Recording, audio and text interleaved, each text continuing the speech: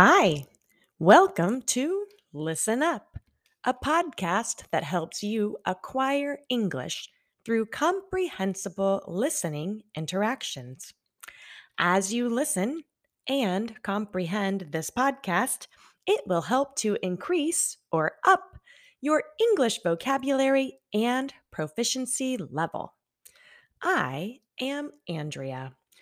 Today is January 1st, 2022. Yep, today is New Year's Day.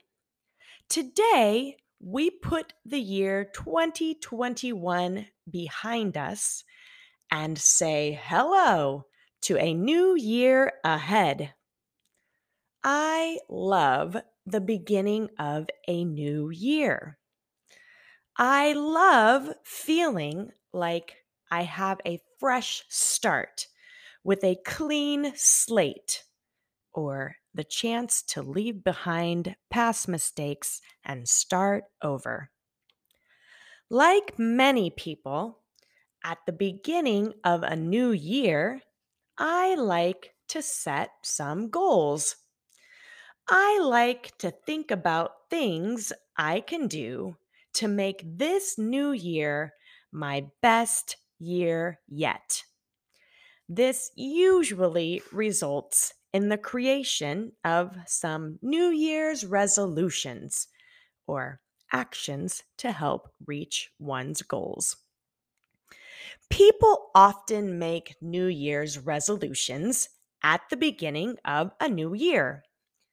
Very often, they are resolutions for kicking or getting rid of a bad habit and forming or creating new habits that will make us healthier or that will make us better people.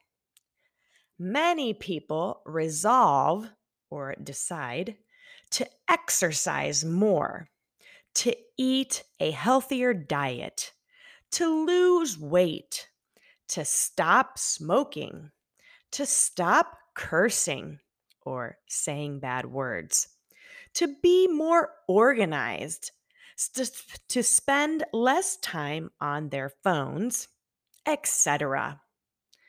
The problem with New Year's resolutions is that they are often ambitious or big goals, and therefore they are difficult to stick with or to continue. Many people only stick with their resolutions for a few days or a few weeks. After that, people generally return to their old habits. One of my New Year's resolutions every year is to sleep more. I never seem to get enough sleep. I start the year off making myself go to bed at a specific time, but as the school year gets busier and busier, I stay up later and later to get my work done. But hey, maybe this year will be the year that I finally stick with a habit of getting more sleep. Another resolution is to make more time for improving the languages that I am learning.